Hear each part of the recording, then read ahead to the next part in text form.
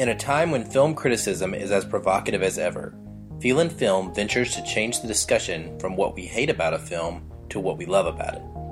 We judge more on emotional experience than technical merit, because every movie makes us feel something.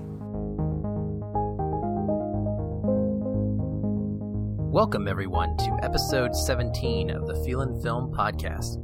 I'm Aaron, alongside my running mate, Patrick. What's up, guys? Today, we are going to be feeling a classic. 1982 Best Picture winner, Chariots of Fire. With all the fanfare of national competition right now around the corner, we've caught Olympic fever, and we felt like this was the perfect time to talk about this powerful story about human spirit. No doubt, Aaron. This is a film that I have loved for a long time, and I'm excited for the chance to break it down with you, especially since this is your first adult viewing. I do want to quickly say to those listening to this show for the first time, thank you for being here, and we'd love for you to both check out our backlog of episodes and let us know what you think. So with that being said, before we start this race, let's do a little warm-up, shall we? Aaron, what have you been up to this week? Well, I have been spending a lot of time with my kids.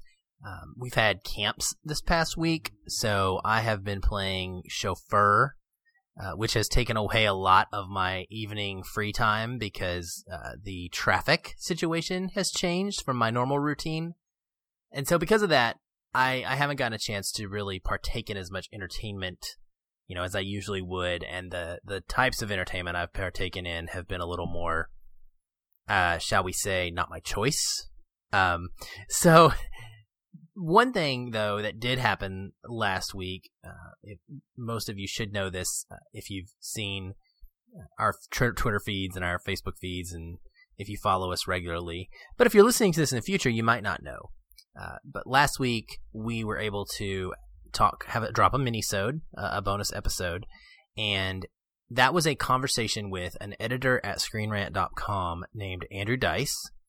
He's one of our favorite writers. Both of us have been longtime readers of his, and we really enjoy his stuff. We enjoy his attitude, his perspective on film criticism.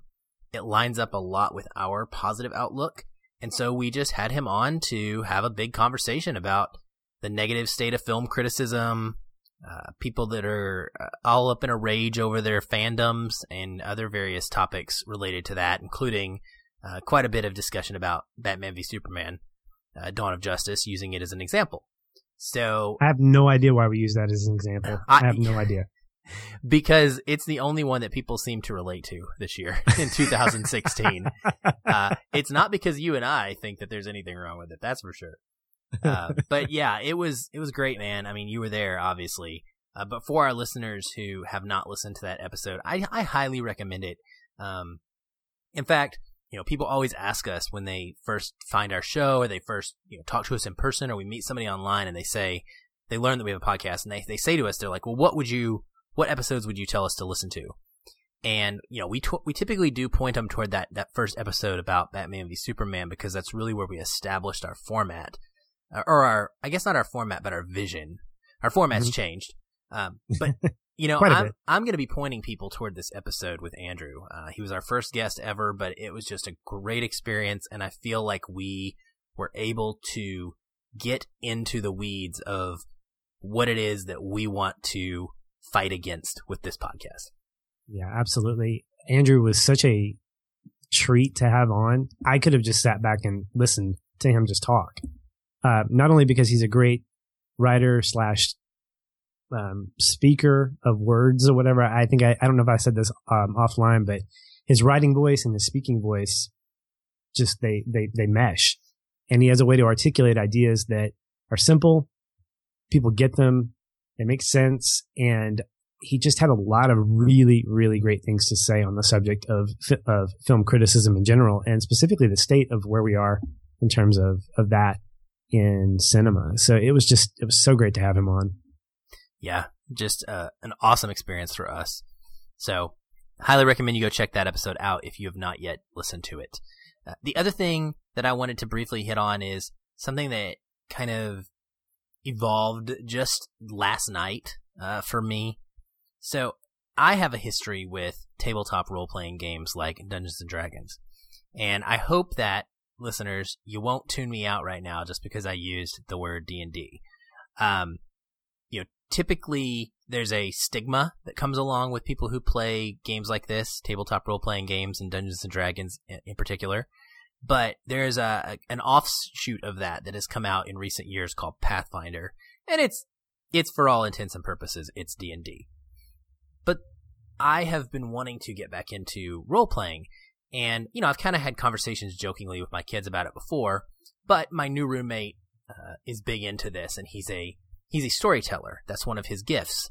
And the storyteller in the game manager, the dungeon master, has to put that story together, has to create it and kind of guide the players on an adventure. So we got into some conversations about all this, and it came down to this moment where he was like, well, why don't we just do this for the kids? And I was like, yeah, I've always wanted to, but it's just been me. And so now there's two of us. Maybe if you're willing to facilitate, maybe we'll do that. And so we started talking about it. We got a bunch of books offline, and we spent, I'd say, 3 to 4 hours last night just creating their characters. And man, the kids were so excited. My kids are 13 and 11, so they're older, but they were looking at all the different racial options.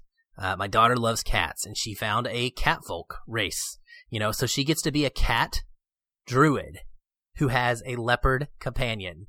I mean, she is so beyond excited, and she it's like you get to choose your weapon. Well, what do you want to do? Well, I think I want to use a bow. Okay, you can use a bow. My son, he's like, Dad, I want to be a magic user. I want to be a boom boom, like I want to throw spells around. But I also want to heal. And I'm like, well, there's not a lot that does that. But we found this elf sorcerer character that actually does get a healing ability. And so he can do that. He can be, a healer and a damage dealer. And so we spent this time, I mean, they wrote backstories for their characters. We picked gear out. We did the whole 9 yards of creating our characters and just getting ready to play this game. And so they're actually doing it right now while I'm podcasting. They're in there finishing things up in the other room, and they're so excited. Our first game's going to be this coming Thursday, I think, of this next week. And then just whenever they're over, we're going to play a couple hours here and there and work our way through a campaign. And the thing that I wanted to stress, I've gone on a little longer than I wanted to, but the thing I wanted to stress about all this is that this role-playing here is, I see their creativity coming out, and it's such an underutilized medium for that, because you can be anything you want to be. You can act. You're an actor. You become an actor. You're pretending. You're doing things that we've done as children, and so they're eating it up. And it's just, I cannot wait for this experience. I can't wait to sit down with them, and see what becomes of these characters that they've created and how they handle trying to play them in a setting where random events are occurring, and it's just everyday life. So I'm pretty stoked about that, and excited to see what's going to happen. Man, me too. Just hearing you talk about that, I'm a little bit envious, because listeners, I know, he's my best friend, and so we talk offline about a lot of stuff, about family and about his kids and kind of where we are in our lives and stuff. And to hear how excited he is about this is not just him pumping a game. There is something really valuable that comes from being able to own a character, to own a story. And as someone who considers himself a creative, there's a lot of value in that, in terms of latching that on with a sense of community. And I love, Aaron, that you are doing that with your kids.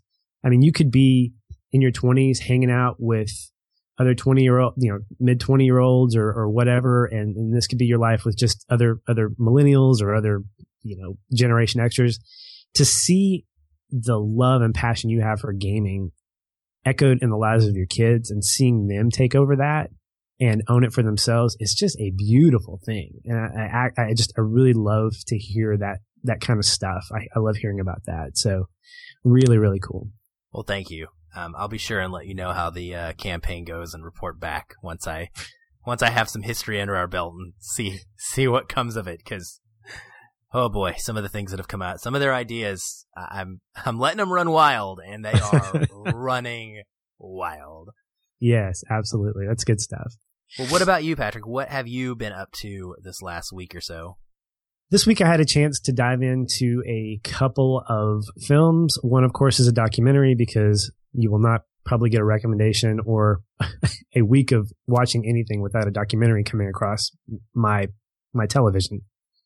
But the first one, I'm trying to go through the catalog of the Warner Brothers Animation movies that have been around for, I guess, the last 8 to 10 years. We talked a little bit about, I believe, the Flash Paradox Complex had to do with the Flashpoint storyline. Anyway, but this week I dove into a Warner Brothers Animation feature film called Justice League Doom, which Aaron is showing me the DVD that he has. I own it. Yes, so I'm guessing you've seen it too. I have, and I didn't know you watched it, so I'm freaking out because you haven't told me this yet. Yeah, I absolutely loved it. It was based on a comic storyline called Tower of Babel, and it's essentially, if you don't know the story ahead of time, it's a really great sort of aha moment when you find out what's actually happening. And I don't know if, should I spoil it or should I just kind of tease it? No, tease it. Definitely don't spoil it. I mean, it's got some cool reveals in it. Yeah. So essentially it's obviously got the Justice League in it. You wouldn't have a title of the movie doing that, but it centers around Batman's the main character, in a sense, but the Justice League, each member is sort of being picked apart by their nemesis in various forms. So, Superman's being taken down by, is Lex Luthor maybe? No, I can't remember now. Wow, that's terrible that I can't remember my hero's nemesis, at least in the movie. But each one is paired off against an arch nemesis of some kind to try to, they're being challenged by an employer to tear the league apart for financial gain. And so what we see is just each person being exposed to something that can weaken them mentally, physically, psychologically. And the second half is where a lot of the craziness really happens. So I won't go into it. But what drew me to it was the voice cast. I was going down the list and I saw Michael Rosenbaum. He plays the Flash, but he was known for playing Lex Luthor in the Smallville the best TV there series. Ever has been. I'd have to agree, at least at this point.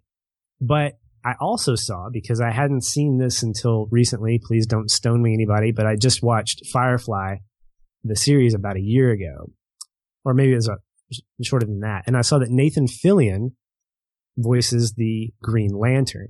So those two voice actors alone got me wanting to watch it. And when I did, I'd read the comic, and so I kind of knew what was going to happen, but to see it played out in an animated form, it didn't surprise me how good it was, because I'd seen the Flashpoint Paradox. I'm familiar with other Warner Brothers animation. So it didn't surprise me how good it was. What surprised me was just how the story itself surprised me, even though I knew it as well as I did. So if you get a chance, check it out. Justice League Doom. I don't know if I'm sure it's streaming somewhere, but I don't know if it's like a freebie thing like Amazon Prime or Netflix. The second one this is on Netflix. This is the documentary that I can't see Aaron's face, but I don't know if he's smiling or shaking his head or whatever, but it's called Tony Robbins, I Am Not Your Guru. There it is. There's the shake of the head.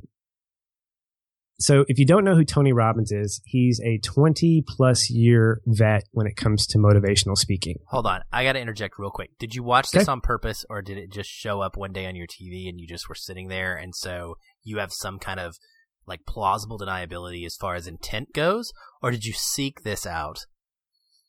Half and half. I was finishing up, or I was sifting through Netflix, and they said recommended for you, I guess because I like documentaries so much. Mm-hmm. And I saw Tony Robbins' face pop up, and I go, a motivational speaker. I've heard a little bit about this guy. Interested to see what this is about. And that's how I got it. Okay. You chose it. Carry on. Carry on. So essentially what it is it's a documentary that follows one of his big 7-day seminar conferences called Date with Destiny. And there's not a lot of, there are interviews here and there, but it's really just from a filmmaking point of view, it's really just a point and shoot, watch what happens, how it plays out. And so I'm getting an hour and a half cut of a 7-day seminar. And I got to tell you, man, Tony Robbins, wow. He comes across as a charismatic, encouraging, discouraging, in your face, lay it all out there kind of guy. He does these weird, it was weird to watch this because it was as if I was watching a TV preacher, a televangelist, meeting with a guy who has no problem dropping the F-bomb whenever he feels like it. At one point during the seminar, he's talking to someone about, her personal life. He's asking her, why are you here? What are you trying to seek? And she was talking about wanting to get through, she wants to lose weight. She has a real problem with food. And he starts saying, did you love your dad? I'm like, what are you doing? Where does her dad come into this? And so he throws down these like spontaneous therapy sessions with people. And I've seen an hour and a half of a 7-day deal, so I don't see the whole thing. But there are things that I definitely disagree with on a personal level, but I respect a guy who has the ability to control an audience, to get people literally out of their seats, jumping around, a guy who, at least in front of the camera, believes in what he's doing. Mm-hmm. So watching this whole thing kind of play out over the course of an hour or two, you get a real sense of what this guy's all about, at least in some capacity. He's a bit scary. He's a big dude with a deep, brooding voice, and he's not afraid to get in your face about things. At one point, Aaron, he doesn't because he says this, I'm not making you do anything. He convinces a woman to call her boyfriend on the phone in front of everybody and break up with him because he's detrimental to her spirit or something like that. But I don't know if I can call it bizarre or incredible or weird, but the documentary just starts with him talking to an individual, and he just starts swearing at her. He said, you need to, this guy's an MF or whatever. And I'm like, okay, well,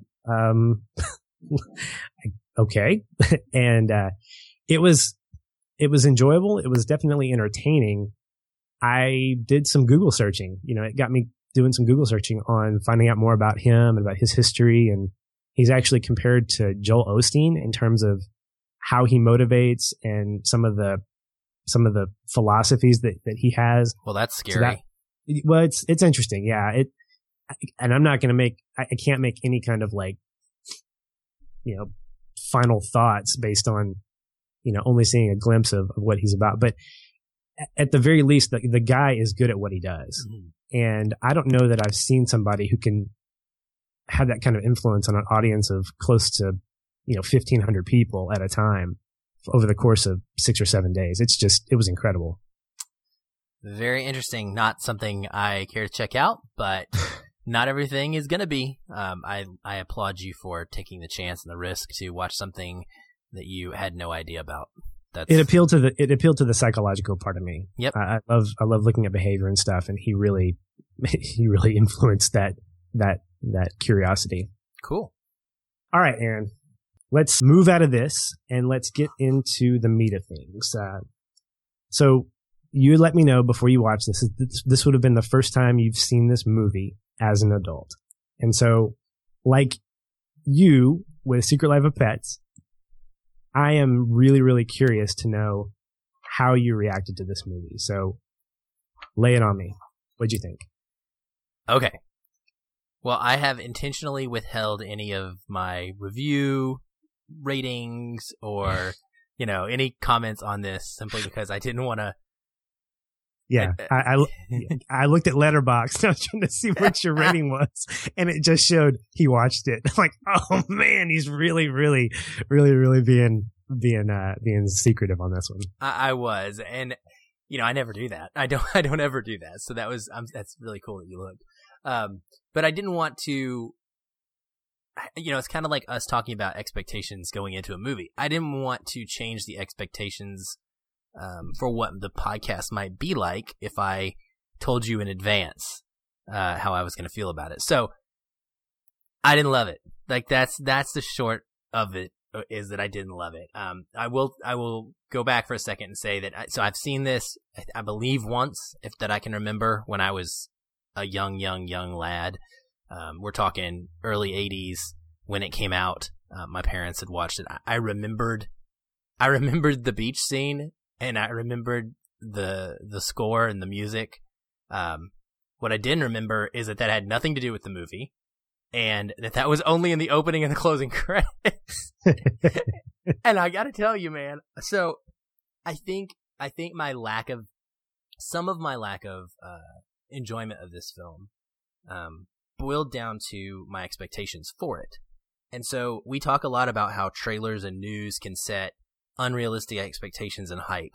But in this case, it almost was the opposite. So I knew the film's title. I knew the film's theme. I knew the general description was about, two men who are runners in the Olympics who each had these very strict ideals that they were holding to. And so I expected a sports story, and I got Downton Abbey.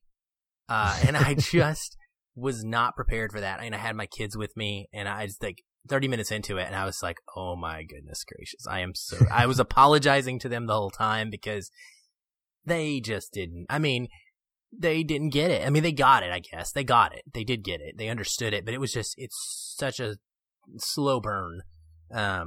So the other odd thing that I will say, kind of on the other side of this, is that I don't have a lot of criticism. This is as far as my criticism is going to go, is this opening right here. Outside of the fact that I felt that the narrative was way too slowly paced. There are a bunch of things I liked about this movie, and I'm going to talk about them, and I'm going to praise them. I enjoyed a lot of moments. I appreciate this film for what it is. I respect the heck out of this film for what it is. I respect the heck out of the Academy for having the gumption to pick this as its best picture over Raiders of the Lost Ark. I do not know how that happened. And we're going to talk about that later, but I respect them for doing that. But the overall experience just left me wanting, and I honestly don't think I'll ever watch it again. I don't think it's one that I have any desire to ever revisit. And so it's just in a weird place for me. Well said, man. And completely understandable. I watch this probably every 4 years for some reason. I have no idea why. What would that correspond with? How crazy. I realize, though, as I watch it more and more, that it's not a sports movie. At least it's not in a sense that we understand sports movies. Take Miracle. Nowadays, right. It's not a modern day sports movie. So let's take it even further. It's not an Olympic sports movie in that we understand. So we have Cool Runnings. We have Miracle. Two movies that are centered around what? The sport themselves. And the winning. Yeah. Yes. True stories, just like Chariots of Fire. But what we see are a lot of games. We see a lot of bobsled races. We see a lot of training. We see a lot of things where there is a feel-good aspect of it. And those two movies are the only ones that really come to mind right now. I need to rack my brain to see if there are other Olympic movies that I'm familiar with. But Cutting right Edge. now I don't. Yeah. But okay, yeah. I know what you're getting at. But even in that, we get a lot of training montages. We get the sport being elevated. Cool Runnings is about a bobsled team. Miracle is about a hockey team. The Cutting Edge is about a figure skating team. Everything centers around the sport itself. Chariots of Fire doesn't. it uses the sport to elevate the human interest piece in the journey that these two men are taking. So as I continue to watch this, what drew me into it was the score and that iconic opening scene of these guys running, just like you. And over time, more pieces and parts have become important to me. They have become very, very significant to my life. I, on a personal level, have attached myself to the ideals of Eric Liddell on a number of occasions. That was when I really started getting the movie as a young adult. That's when, his character really connected with me because of obviously my spiritual beliefs and things that go along with that. But this viewing got me looking more at Harold Abrahams. And I love that. I love the fact that, mostly motivated by the podcast, I'm now looking for more things that cause me to emote in different ways. It is very dialogue heavy. I found myself having to turn the volume up and down between dialogue and music, quote, action sequences. I would highly recommend subtitles when watching this film. Oh, for sure. Because there is a ton of exposition. In fact, I was thinking about it today. I think the Olympic part of the movie is maybe 30 minutes of the 2.5-hour movie. Yeah, and even of that, I mean, what you really think of as the Olympic part in any other movie, the actual sporting event itself, I mean, we're talking 10 minutes or less, probably. Right. The other aspect of it that I think is a disconnect for a lot of people is that Downton Abbey feel. I mean, it's Britain. It's a British movie. In fact, I think it was the first British movie since Oliver, the first non-American movie to get nominated and actually given the award for Best Picture since Oliver. So you have an American audience. I mean, I'm thinking about this from a guy who's maybe 25 right now. You got a guy who's 25, pops this thing into his DVD player or queues it up on Netflix or wherever it is. And he's watching the story about the British social class. These two guys, one's a Lithuanian Jew, one's a Scottish Christian from China. And where do you connect with that? As a young American guy, it's very difficult to connect with that story because there's virtually nothing, at least on the surface, of what to connect with. I don't really care about the British social class. I have really no interest in what it means to be part of, the Great Britain team. I think you and I joked offline about how I think at one point, one of the races, we saw 7 runners and 5 of them were the U.S. Were from the U.S. And I was like, yeah, dude, that's what I'm talking about. None of which came in first, by the way. Spoiler alert. Yeah, you think that. Well, as you say that, you're right, because when you're watching it for the first time and you're not expecting that, you're looking for someone of the U.S. persuasion, not necessarily the U.S., but someone like us, like ourselves, to root for and to attach ourselves to.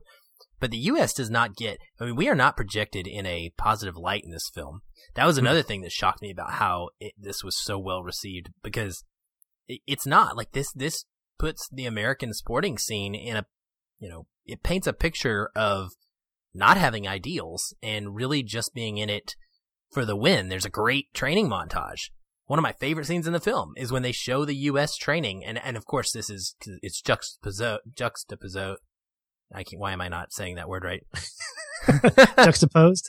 It's juxtaposed against earlier training montages we see of the British and Liddell and Abrahams. But this American version of it, you've got like drill instructors with bullhorns, and they are like, it's like a boot camp that these guys are going through. It's bonkers, man. And when they come out, they're like rock stars, and there's so many of them. And it's like, it's not very often that America is projected as the top, and we're watching the story of someone conquering it. It's usually us watching us when we were an underdog, trying to conquer someone else. Sorry if I got off track a little, but no. That was something I really pulled out of it. Was just I was amazed. Again, there's many things about this film. I was amazed that this got made and got the reception it did, because I cannot fathom this movie being made and being loved in 2016. Well, I asked those same questions because as a 37-year-old guy, I started asking myself, why do I love this so much? And how could I love it even more beyond just the personal connection I have to it? Although that's completely justified. I could watch a movie over and over again because of the personal connection I have to it. And so I enlisted the help of the great Roger Ebert. I looked up his review from 1981. So did I. Yeah. And it's one of the best reviews I've ever read, to be honest with you. It really is. And, to hear why he thought it was good. This goes back to one of our viewers, excuse me, like we're a video cast. Sorry. One of our listeners made a point of saying, that when they try to discuss movies, they try not to use like it should have. I think Andrew talked about this last week, but they try not to use words that are, what's the word? I can't remember. They try to use words that aren't accusatory. They're really just more objective or more subjective words. Like, I thought this, and this didn't appeal to me. And when I read Ebert's review, which I think we should link to it we'll link to it on the Facebook. Yeah, I'll make a note of that page. He doesn't do that. He talks about why he connected with it. He talks about why it could be a disconnect for people. He says the film is unabashedly and patriotically British in its regard for these two characters, Little and Abrahams, but it also contains sharp jabs at the British class system, which made the Jewish Abrahams feel like an outsider who could sometimes feel the lack of sincerity in a handshake, and place the Protestant Little in the position of having to explain to the peeved Prince of Wales why he could not, in conscience, run on the Sabbath. So what he does there is, those are plot points. Again, I'm not British. Again, I'm not a Lithuanian Jew or a Scottish Christian. But what he does in his review is he makes connecting points for us as viewers to say, this is how you can connect with this film. We're not in necessarily a class system, but we have principles. Everybody who's anybody has principles. They have something that they believe in. They have a way that they live and a reason why they live the way they live, whatever that is. And so in some ways, we as an audience connect, because just like Little and just like Abraham's, we have motivations for why we do what we do, and we have principles that cannot and will not be broken because of what we believe, whether it's faith in something or whether it's a will to win. I love, there are two lines that I'll bring up real quick. Little and Abrahams, and I think these solidify kind of who they are and how their characters function in the movie. Little says, "When I run, I can feel God's pleasure." And he's talking to his sister Jenny at the time. Abrahams, in opposite of that, says, "I run to win. I won't run if I can't win." And in those two lines, what you get are almost a complete painted picture of where these guys are in their lives and why they're doing what they do. So even if you're not a runner, even if you're not a Christian, even if you're not Jewish or whatever, you can connect with these guys because you believe in something. You have passion for something. And there are certain things that you won't compromise on. And that's where I think Ebert, what he brings out in his review is that that's where we can all connect. Yeah, I agree wholeheartedly with that. Like you, on a personal level, I'm drawn to Liddell because of his religious beliefs and his faith. But I found myself more intrigued by Abraham's storyline. I particularly loved quite a few scenes that involved him and involved his his determination. Like it is. Well, both of them. I mean, honestly, there's great scenes of this determination. I'll just go through a couple of them. So, the moment when Liddell is running early on in the movie and he gets knocked down, and I was like, I was mad at first. I mean, this movie did what we talk about. It evoked a lot of emotions in me, even if it's not something I absolutely loved as a whole. There were these moments that brought out these emotions. And I was upset. I was like, what is going on? How is that? I was like, how is that fair? I even said to the kids, I was like, what's going on? That's not fair. They can't do that. But he gets knocked down. And there's this awesome drum and bass thing that goes on from Vangelis's score at that moment. And he finally, gets back up and he goes to catch them. And, just the way that the cinematography is done, where it shows the crowd cheering him on, there's an intensity that I don't see in a lot of films.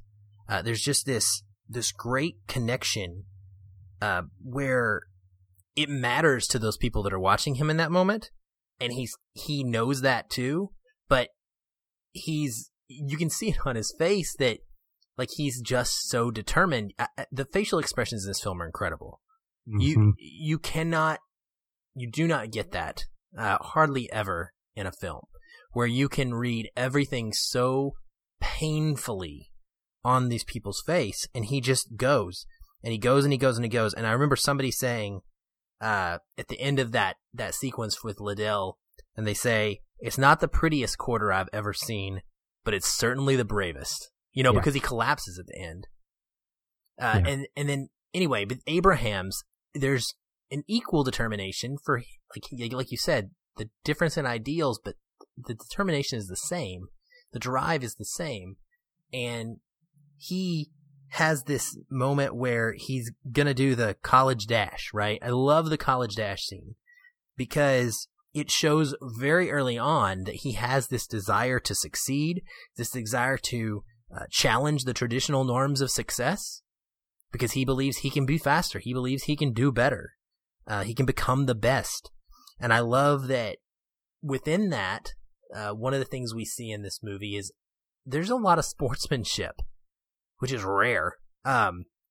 During that college dash scene, they're cheering for each other. The guys that are both running the race are not really running against each other as so much as they're both just running alongside each other. And that happens a lot. And so I love that. And the movie gives us this awesome kind of, again, juxtaposed. Yes, I got it right. With this scene of his childhood in Scotland, right? Mm-hmm. Where, I think is that Eric? Is that what we see juxtaposed there? Because during the Abrahams race in the college dash, we see Eric, Eric's in Scotland, right? Yeah. So what you have is you have the college dash done in its entirety, and then the scene. The next scene is Liddell. Eric Liddell. And he's doing basically the same exact thing. Like they're running a race in the Highlands of Scotland, but the way that the race is run, it looks like they're doing the college dash. And I thought that was a fantastic way of visually showing us that, these guys have an ultimate similarity in their goals. It's just a matter of why they want to get to that goal that is different. Yeah. I want to hit on something that you mentioned earlier about the facial expressions, and I want to couple it with what the creative team did in terms of using slow motion. Slow motion can be a very powerful tool. And I think it was the Nerd Writer last week talked about one of the issues with BVS, in his opinion, was the sheer amount of quote unquote moments. And he used in his review, or in his commentary, he used several scenes that he pointed out, all of which were slow motion scenes, because slow motion forces the viewer to watch everything and to really see all the stuff going on. Well, the creative team, let me see if I can remember his, Hugh Hudson is the director. I think his use of slow motion here was very much justified every time he used it, because what it did not only slowed down time so we could get a glimpse of everything that was going on, but we got to see these facial expressions from both Liddell and Abrahams, and we got to see see how opposite they were. So when we see Abrahams running, it is stoic. His face is stone-faced. There is seriousness, there is determination, and I believe he's the first of the two that we see run. And so we're thinking, well, yeah, duh, that's how a runner should look. And then we see Liddell when he does he does this thing where he lifts his head back. And what is he doing when he's doing that? He's smiling.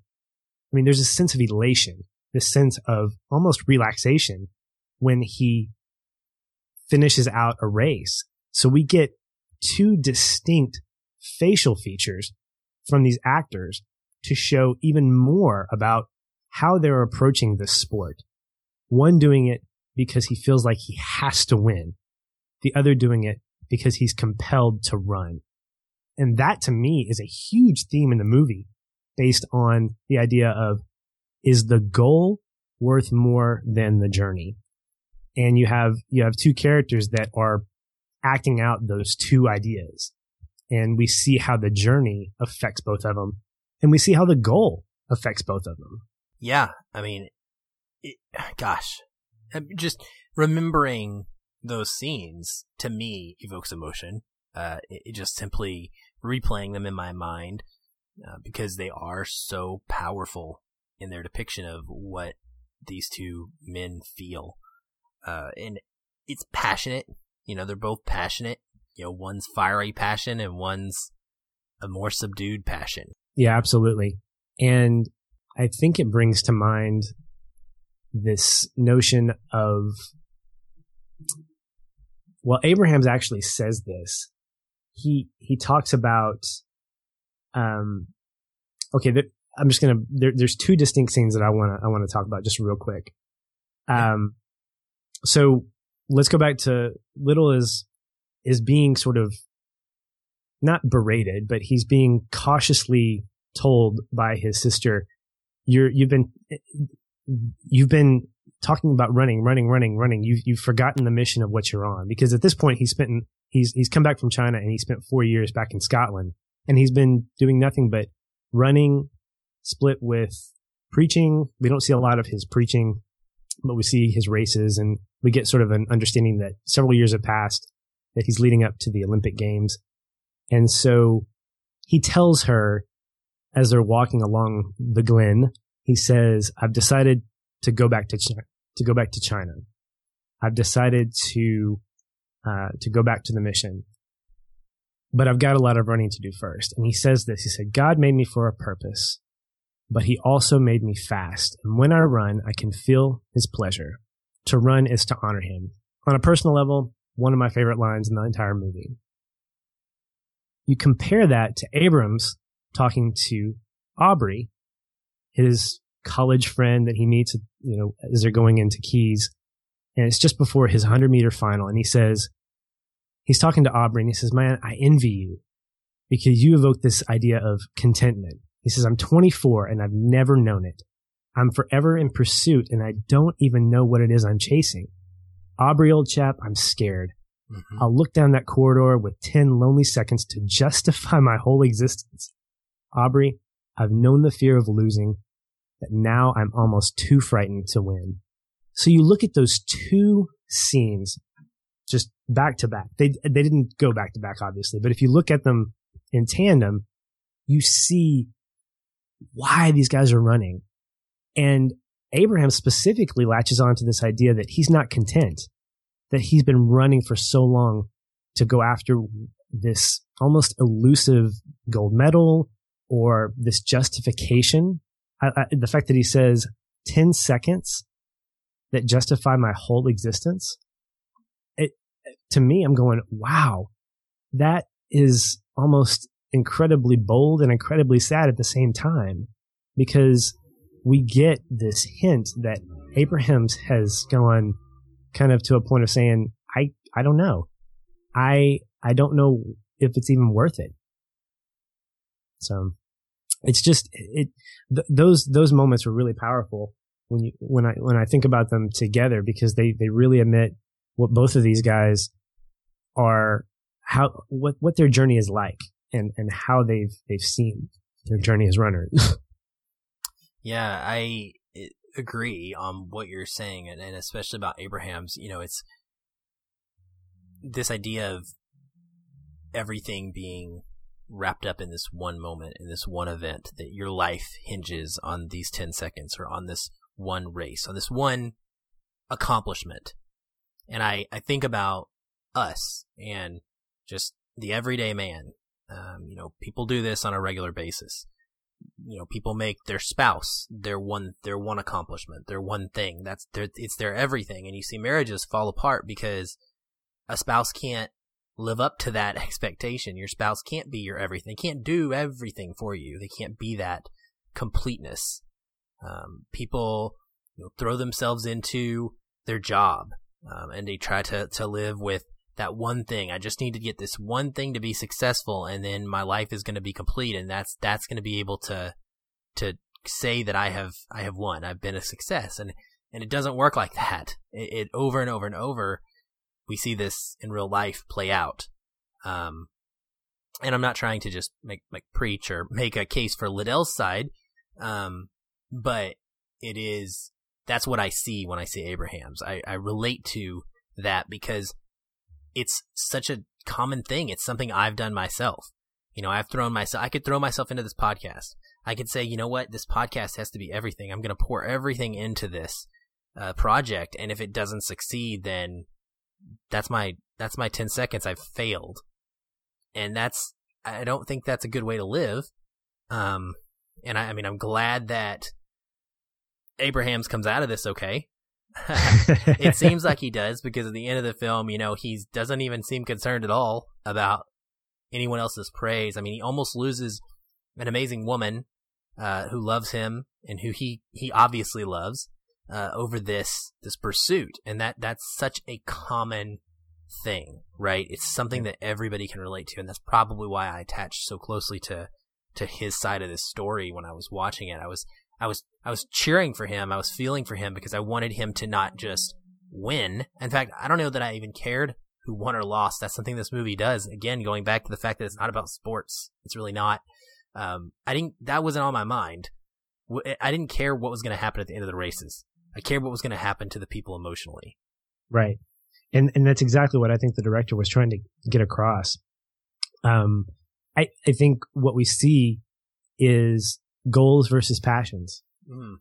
I think all of us, every single person, can say they have goals. But we can all ask the question, what happens when you reach that goal? Well, you have to get another one. Yeah.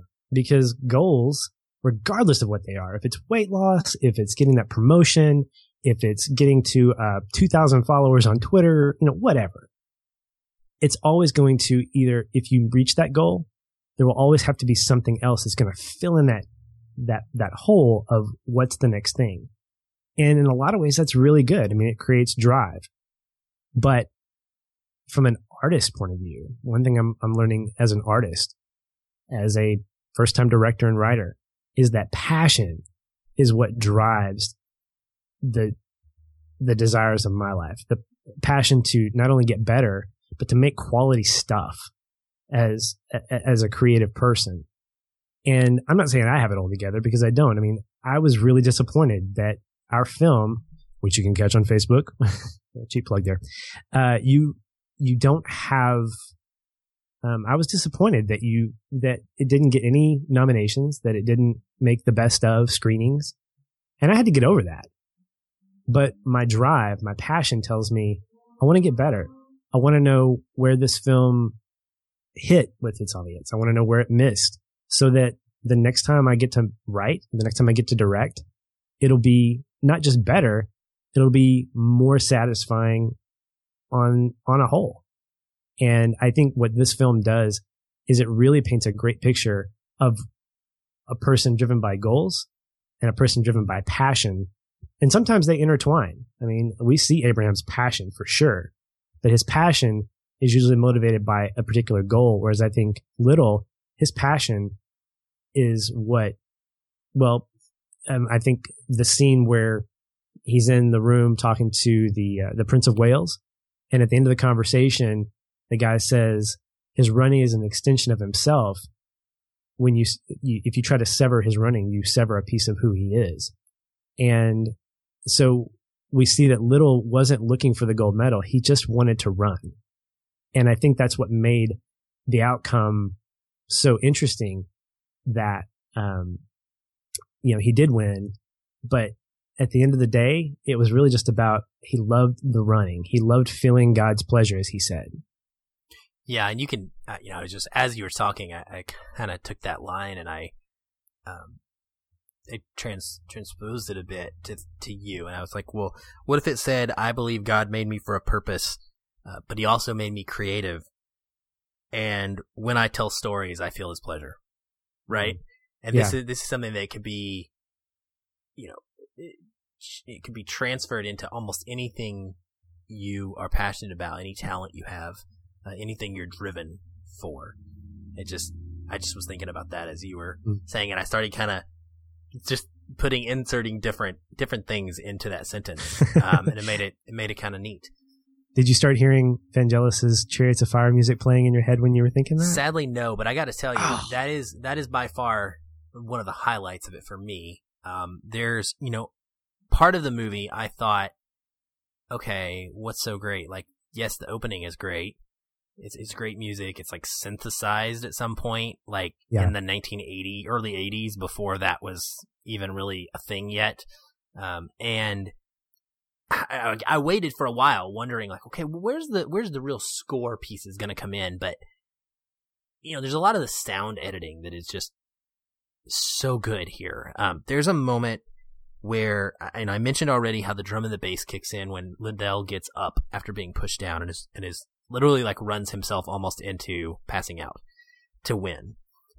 But there's another when Abrahams has lost to Liddell, and there's a gentleman up in the stands, and he's closing these wooden seats one by one, and he's just like smack, smack, smack, smack, and it's going on while we see Abrahams flashing back to how he's just lost this race, and it so incredibly drew me in that moment to Abraham's sense of loss and how much it was destroying him inside because of how much of a high standard he held himself to. Like, I wouldn't have gotten there without this smacking of these chairs being closed leading into this music. I mean, and the music didn't come for a while.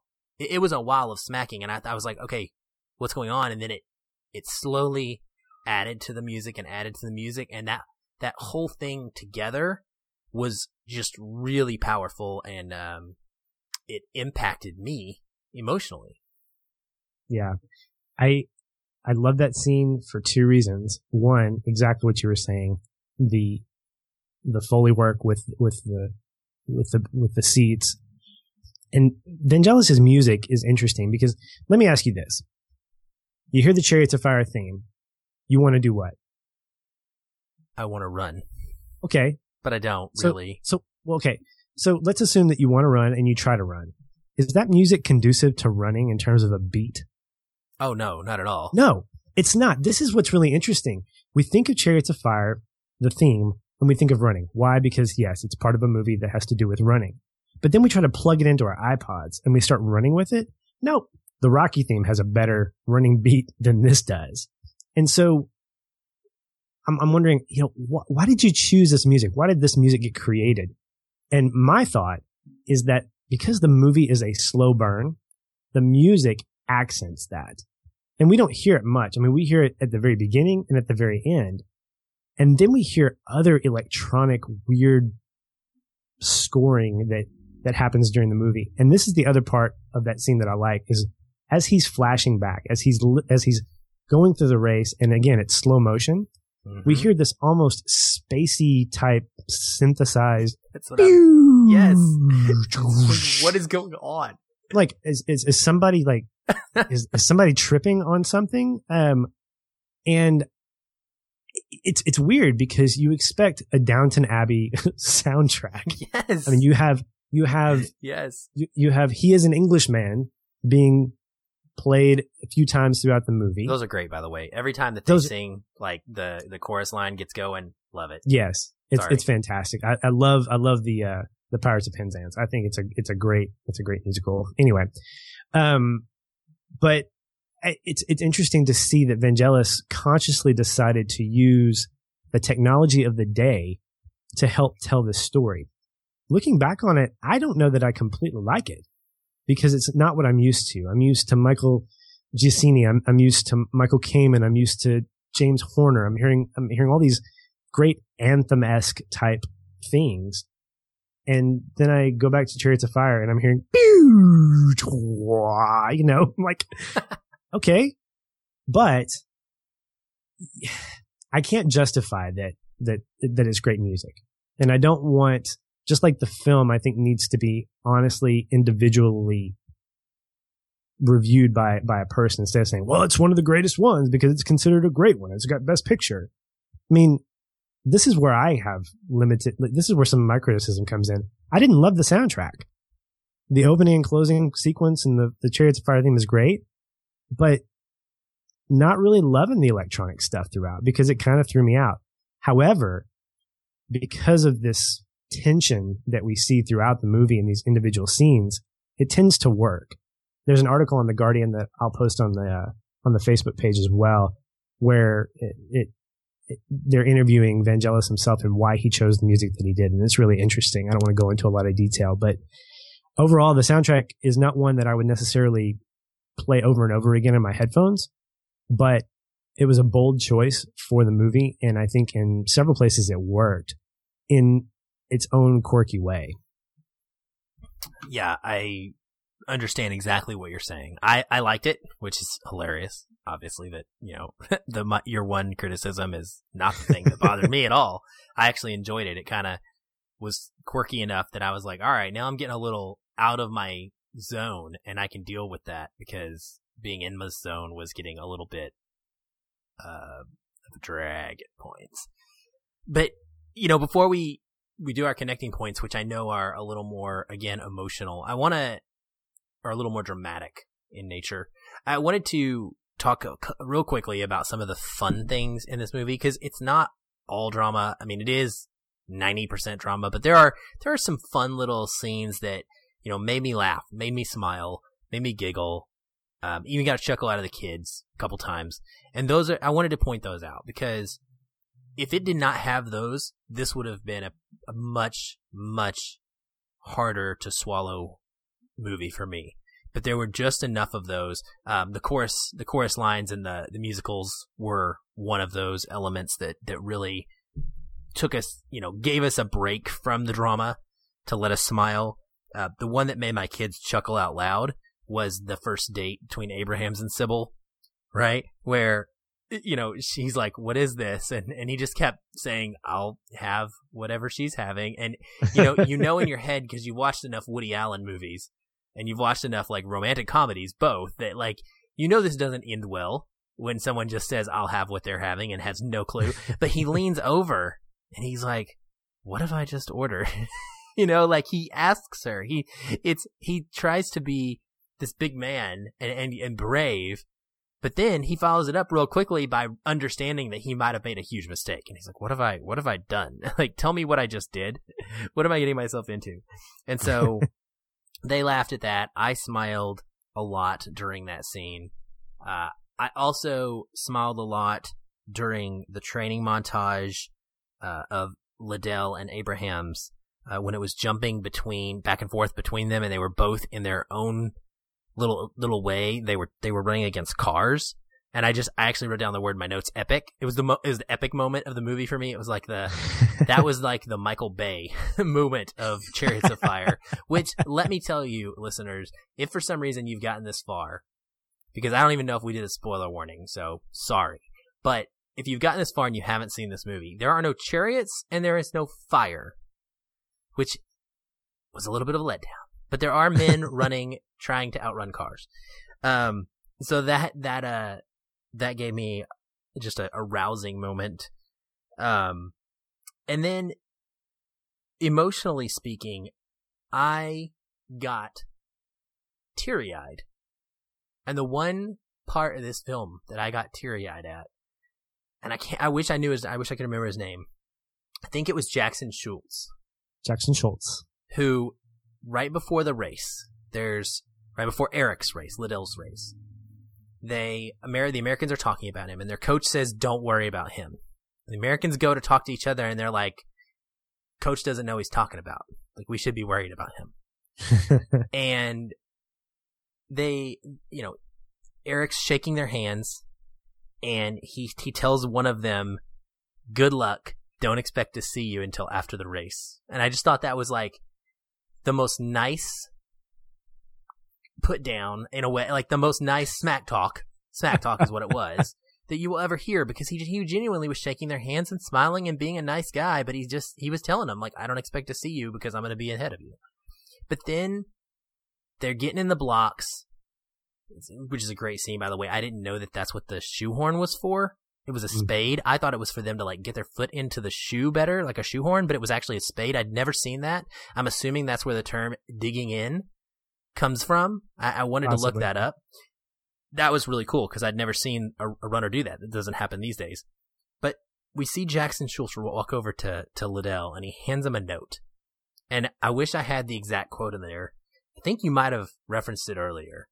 But he reads this note from Jackson Schultz, and it says something like, it says in the old book, you know, he who honors me, you know, with his... I will honor. Yeah. Yes, I will honor. And I cried. I literally got teary. That was the moment in this entire film. And I don't know what it was for. I think it was because Liddell had faced so much oppression as far as... I don't want to use the word oppression. That's not fair. There are many, many people of faith out there in the world in various faiths that have died for their faith. That is not what Eric Liddell was facing. He was facing a challenge. He was facing people not understanding why he was doing what he was doing and why he had to believe so firmly, why he had to stick to his ideals and his guns, his faith. And this was an opponent and someone that has been portrayed as nothing but brash and just over the top. The Americans, you know, it shows them running races, and it shows them, there's a great shot where it pauses and takes a snapshot. It shows the American looking right as he's crossing the finish line, which we've already been told at this point is like the no-no of racing. Like, you don't do that because you can lose. And it shows like how cocky and just full of themselves this American team is. And then here's their star. Here's one of their like absolute stars, right? And he walks over and he gives him this note. And it's like this moment where he acknowledges what Liddell is and who Liddell is. And I get that. That's what movies are to me. They're that moment. And so no matter what I feel elsewise about Chariots of Fire, that scene, and because of the film setting it up, but that scene is where I felt the most. That's great, man. Love that moment too. And like you, there were some really not laugh out loud moments for me. I mean, the ones you pointed out were pretty funny, but the ones I enjoyed the most were, in particularly when Little is addressing a crowd. He does it twice. Once he's giving out awards for these little junior race games. That's our first introduction to him. Second time we see him doing a kind of an on the spot sermon after a race that he's won. And he'll say things like, in that first scene, he talks about, you know, being born in China. He never understood the heather and the hills, as he so eloquently puts it. And then, you know, he's making little jokes here and there. And then he finally says, being here in this place, I can finally say that I can honestly call myself. And then he pauses and you hear this like in the background, like some goat interrupting him, and he grins. And I don't know if it was ad-libbed that he was supposed to pause, but it's as if he was saying, oh, and then he goes, a Scot, you know, like, because this is where I am. I'm in Scotland. And then, you know, in the scene where he's giving the sermon, he's so sincere in how he presents it, but he also says things like, you love the elation as the guy crosses the finish line and hits the tape, and you celebrate with him. And he goes, especially if you've got a bet on it, you know, or he'll say, today you came here to see a race. One I happen to have won. And you just, these little things where I'm thinking, here's a guy who is comfortable, quote unquote, preaching or speaking in front of people. And I laughed because those two scenes made him very approachable. And so I was able to kind of laugh with him in those moments where he was very lighthearted, but also got into the scenes where he was very much standing on his principles. And I thought that was great. But some really, really fun moments. I love the ribbing that when when Abrahams sees Sybil, his would be soon to be girlfriend, as she's performing at the as I don't know, as an actress or as a musical person, showgirl of some sort. Yeah. And Aubrey is the one that introduced him, and he ends up basically where he takes his champagne right after he took his girl. Yeah, exactly. And at the end of the scene, he goes, "Sorry, old boy." It's like, what? Oh man, that's terrible. Yes. And there's like this pause of like 3 seconds, and we see everybody laughing except Aubrey, and he's like, I just got schooled again. Yeah, the look on Aubrey's face the whole time is just like it's like you understand that, you felt that, we've been that guy or that girl who's had the person we wanted stolen right out from under us in our eyes, and it's a great scene. It's so great. So those are some great moments, but there's one place that I really connected with the movie, and for me, it is the moment that Little wins his race. We see that slow motion elation on his face, coupled with the voiceover about him feeling God's pleasure. And then we cut to Abrahams looking at him, reinforcing the idea that even though Abrams has won his medal, he's the fastest man alive, he still isn't content, at least not when it comes to his running. And I believe in that moment, we see a change in Abrahams, one where he realizes that there are more satisfying pursuits. For example, his relationship with Sybil. And then we see, after the big kind of fanfare of everybody coming home, we see Sybil waiting at the train station, and she's just kind of looking. There's nobody around. It's almost like it's just him. It's just her, the train conductor assistant guy. And then we see a close up of Abrahams coming off the train and looking at her and smiling at her. And she looks at him. And then they embrace, and as they're leaving, there's a little sign, not very big, it's just a small poster that says something like, I can't even remember, but it says, Great Britain brings home gold, Abrahams is our hero. And he looks at it and he kind of snickers at it, like it's not that big of a deal, and he continues to walk by. And I think from that moment, I believed and felt satisfaction knowing that Harold Abrahams has found satisfaction in something. He's found a passion. He's found someone, we're assuming that this is what it is, that he is passionate about, and that he can live the rest of his life knowing that, you know what? I don't need to win any more medals. It'd be great to, but my life is not necessarily driven by having to prove myself, because not only have I done it, but I also have found validation in this relationship. And that to me felt very satisfying. Because throughout the whole movie, Abrahams was sort of a villain in some ways. And he to see him have that kind of redemption was really, really special for me. That's great. I love that that's your choice for your connecting point, because I kind of went over my very close second, as you heard. That was a very, very tough choice for me. But what I ultimately chose and felt was my connecting point was an Abrahams race moment. And so I think it speaks to the film that we have these two, and people are going to connect with one more than the other, and viewers' experiences are going to be different, and that a lot of films don't have that. A lot of films, that's not the point of them. The point is for you kind of all to experience it the same way. But you and I, here we have two big races in the Olympics, two big kind of final moments, and you choose one and I choose the other, that what we connected most with. So for me, it's the Abrahams race. I mentioned earlier with the digging in with the spade, that was really cool for me. I was not expecting that. In fact, most of the film, my kids and I, every time we saw the spade, we thought it was a shoehorn, and we were proud of ourselves for figuring that out.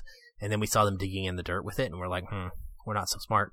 But just that, this is a long scene that I'm going to talk about, 'cause it's not just one scene. It's kind of a stretch of time in the film, but there's fantastic cinematography in the entire sequence.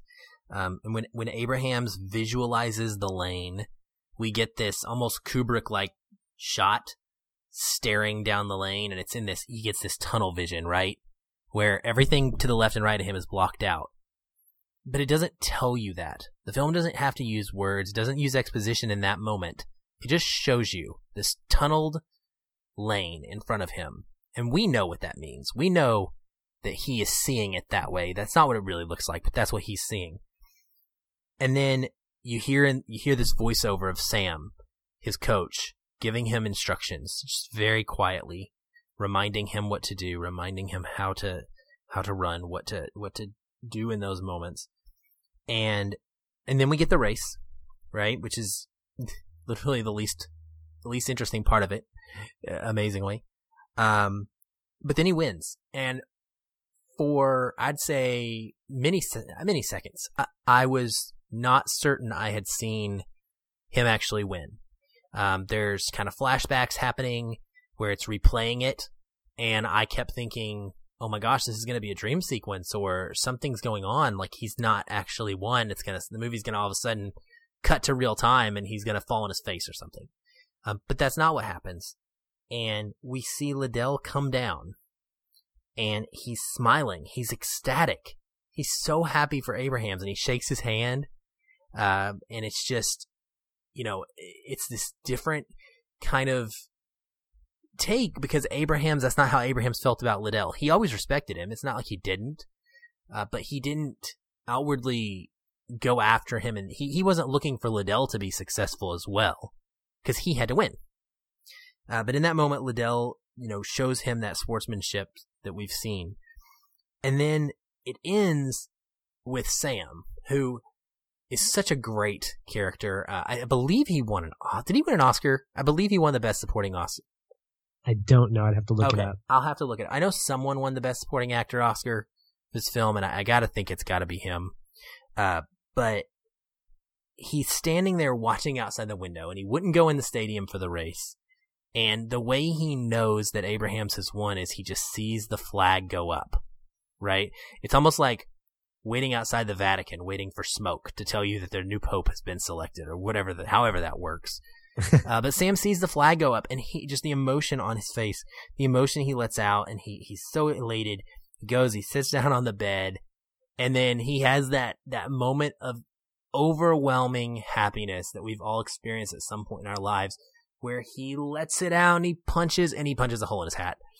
And I thought that whole culmination between the lead up to Abraham's race, to Abraham's succeeding, meeting his goal, being greeted with sportsmanship and love and care from Liddell, his competitor, that he's pushed himself against so much. And then the absolute elation from the guy that's been in his corner from the start, pushing him, making him better, inspiring him along the way. I really connected with that whole sequence the most of anything in the movie. That's great. That's absolutely wonderful. I love that scene as well, particularly the very beginning of that, seeing the athletes come out in that slow-mo. They've gotten prepped, and you see each individual person coming out. What I think is interesting is you almost see the arrogance of the Americans, because you have Paddock coming out. Yeah. But you see Paddock in particular with his blonde hair, his little pouty lips, and his little yellow sunglasses, like, I'm too cool for school. I got this, man. And then you see Abrams behind him looking completely stoic and stern, like, I've got to do this. But at the very end, when Sam punches the hole in his hat, he kind of holds his face and says, oh my gosh, what did I do? And then he whispers to himself, he says, my son. Yes. To me, I'm going, wow, that's the relationship right there. Sam has become more than just a coach. He has connected with Abrahams. Abrahams has connected with him. They've almost found some real meaning with their relationship with each other. And I thought that was just so great. So thumbs up to you on that one. That's a great connecting point. Speaking of connecting. Before you do that, I want to wrap this thing up. I want to end our Chariots of Fire talk with one quick sentence from Ebert's review, because I think that for all my overall feelings for the film, there is nothing that I disagree with when it comes to people who love it and who connected even more so than I did with it. And I think that this line from Ebert really sums that up in a great way. Ebert wrote, "Chariots of Fire is one of the best films of recent years, a memory of a time when men still believed you could win a race if only you wanted to badly enough." Fantastic. Yeah, I can't say it better than that. So I want to leave the listeners with that quote as far as Chariots of Fire goes. So let us know what you thought about it, because yeah, I'd like to know if anybody out there is like me who hadn't really seen it until their adult years, and how you felt about it. Did you have a similar response to me? Or are you like Patrick, who's watched it many times over the course of your life and your opinions on it have changed over time? What's your story? What's your history? We're going to do some of these Feel in the Classics scattered out in the future as well. We want to keep these as a regular reoccurring part of our show, because we really enjoy them. I mean, they give us a lot of emotional stuff to connect with, and those are great ones for you to react to and tell us what you feel about them as well. For sure, man. And what I dug about this particular movie in our discussion is that a classic doesn't necessarily equal agreement or love for the film. There are going to be movies out there, which this is what I love about our podcast. There will be movies out there, even classics, that one or both of us may or may not have a genuine love for. And the experiment of finding the best in things, even though we don't overall care or are hugely passionate about the film, really brings out the best in the discussion. Yeah, we get to feel a classic in 2 weeks as well, and I'm pretty excited. Is this it's going to double as a second chance pick, right? It is only because you're calling it that. It's a classic to me. Exactly. But I think Rotten Tomatoes would consider it a second chance. All those who hated Armageddon need not listen, because why do you spoil things like this? Come on, we had something going there, man. I'm letting them know. We are covering, because I'm excited. That's why. Because I know it's not next week. Next week we have something else going on, but I'm looking at 2 weeks from now. Yes, I am that guy. I am that athlete who is looking ahead. I'm looking past my opponent because I got to get to Armageddon. Because guys, I can't wait to talk about this movie. All right. Well, the first round pick before you get to Armageddon is going to be, we're diving back into the world of superhero blockbusters. We're going to be checking out Suicide Squad next week. I am personally not as jazzed about this as I was about the other big blockbuster superhero movies that we've seen, but the trailers and your history with the property in terms of the comics and stuff, plus the fact that we have a podcast that will probably, give us an obligatory reason to cover a movie like this, has gotten me excited about reviewing it. So I'm excited about it on a different different kind of level. And so be expecting that this time next week. If you want to join the discussion, we hope you do. You can catch us on Twitter at FeelinFilm, FeelinFilm. We are also on Facebook, facebook.com/FeelinFilm, or you can check us out on our website, feelinfilm.com. If you want to tweet at me or talk to me personally, you can catch me at Shoeless Patch on Twitter, ShoelessPatch. I'm also on Facebook at that same handle. And you can also visit my website, thisispatch.com, to get more of an in-depth idea of who I am. How about you, Aaron? Well, if you would like to tweet at me or come message me on Facebook, be my friend, I would welcome that. You can find me at Aaron L. White, AARONELWHITE. I'm all over the internet with that handle, so just look it up, and I should be the only one that comes up. Patrick actually started a new feature this week. He decided we should have a weekly poll, which I thought was brilliant. And so our first poll went up last week, where we had you trying to decide between the original crew members of the Star Trek Enterprise, which one would you leave behind, I think is how it was worded. Either which one would you leave behind, or which one would you not, have come with you. Yeah. Which one would have to be sacrificed if you had to get rid of one of them for whatever reason? Which one would have to be left back at Starfleet.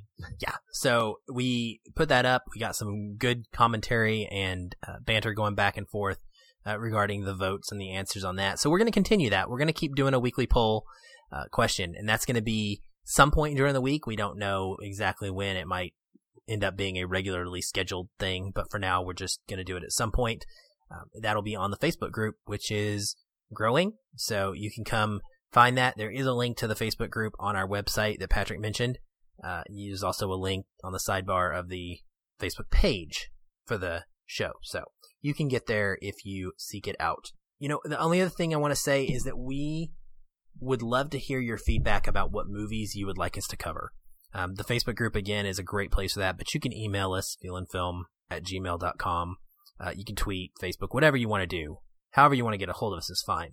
But the Facebook group, we're constantly getting people talking about the movies that they love, the movies that they feel are underrated, the movies that make them have an emotional connection, make them feel something. We want to know what yours are, and we want to hear your suggestions. Some of those may make our list, and you know, there's lots of podcasts to come, so we want your suggestions. That being said, I think that's about it for this one. Yeah. Hope you're going to watch the Olympics. Go USA. All right, well, until next week when we cover Suicide Squad, stay positive. And keep feeling film.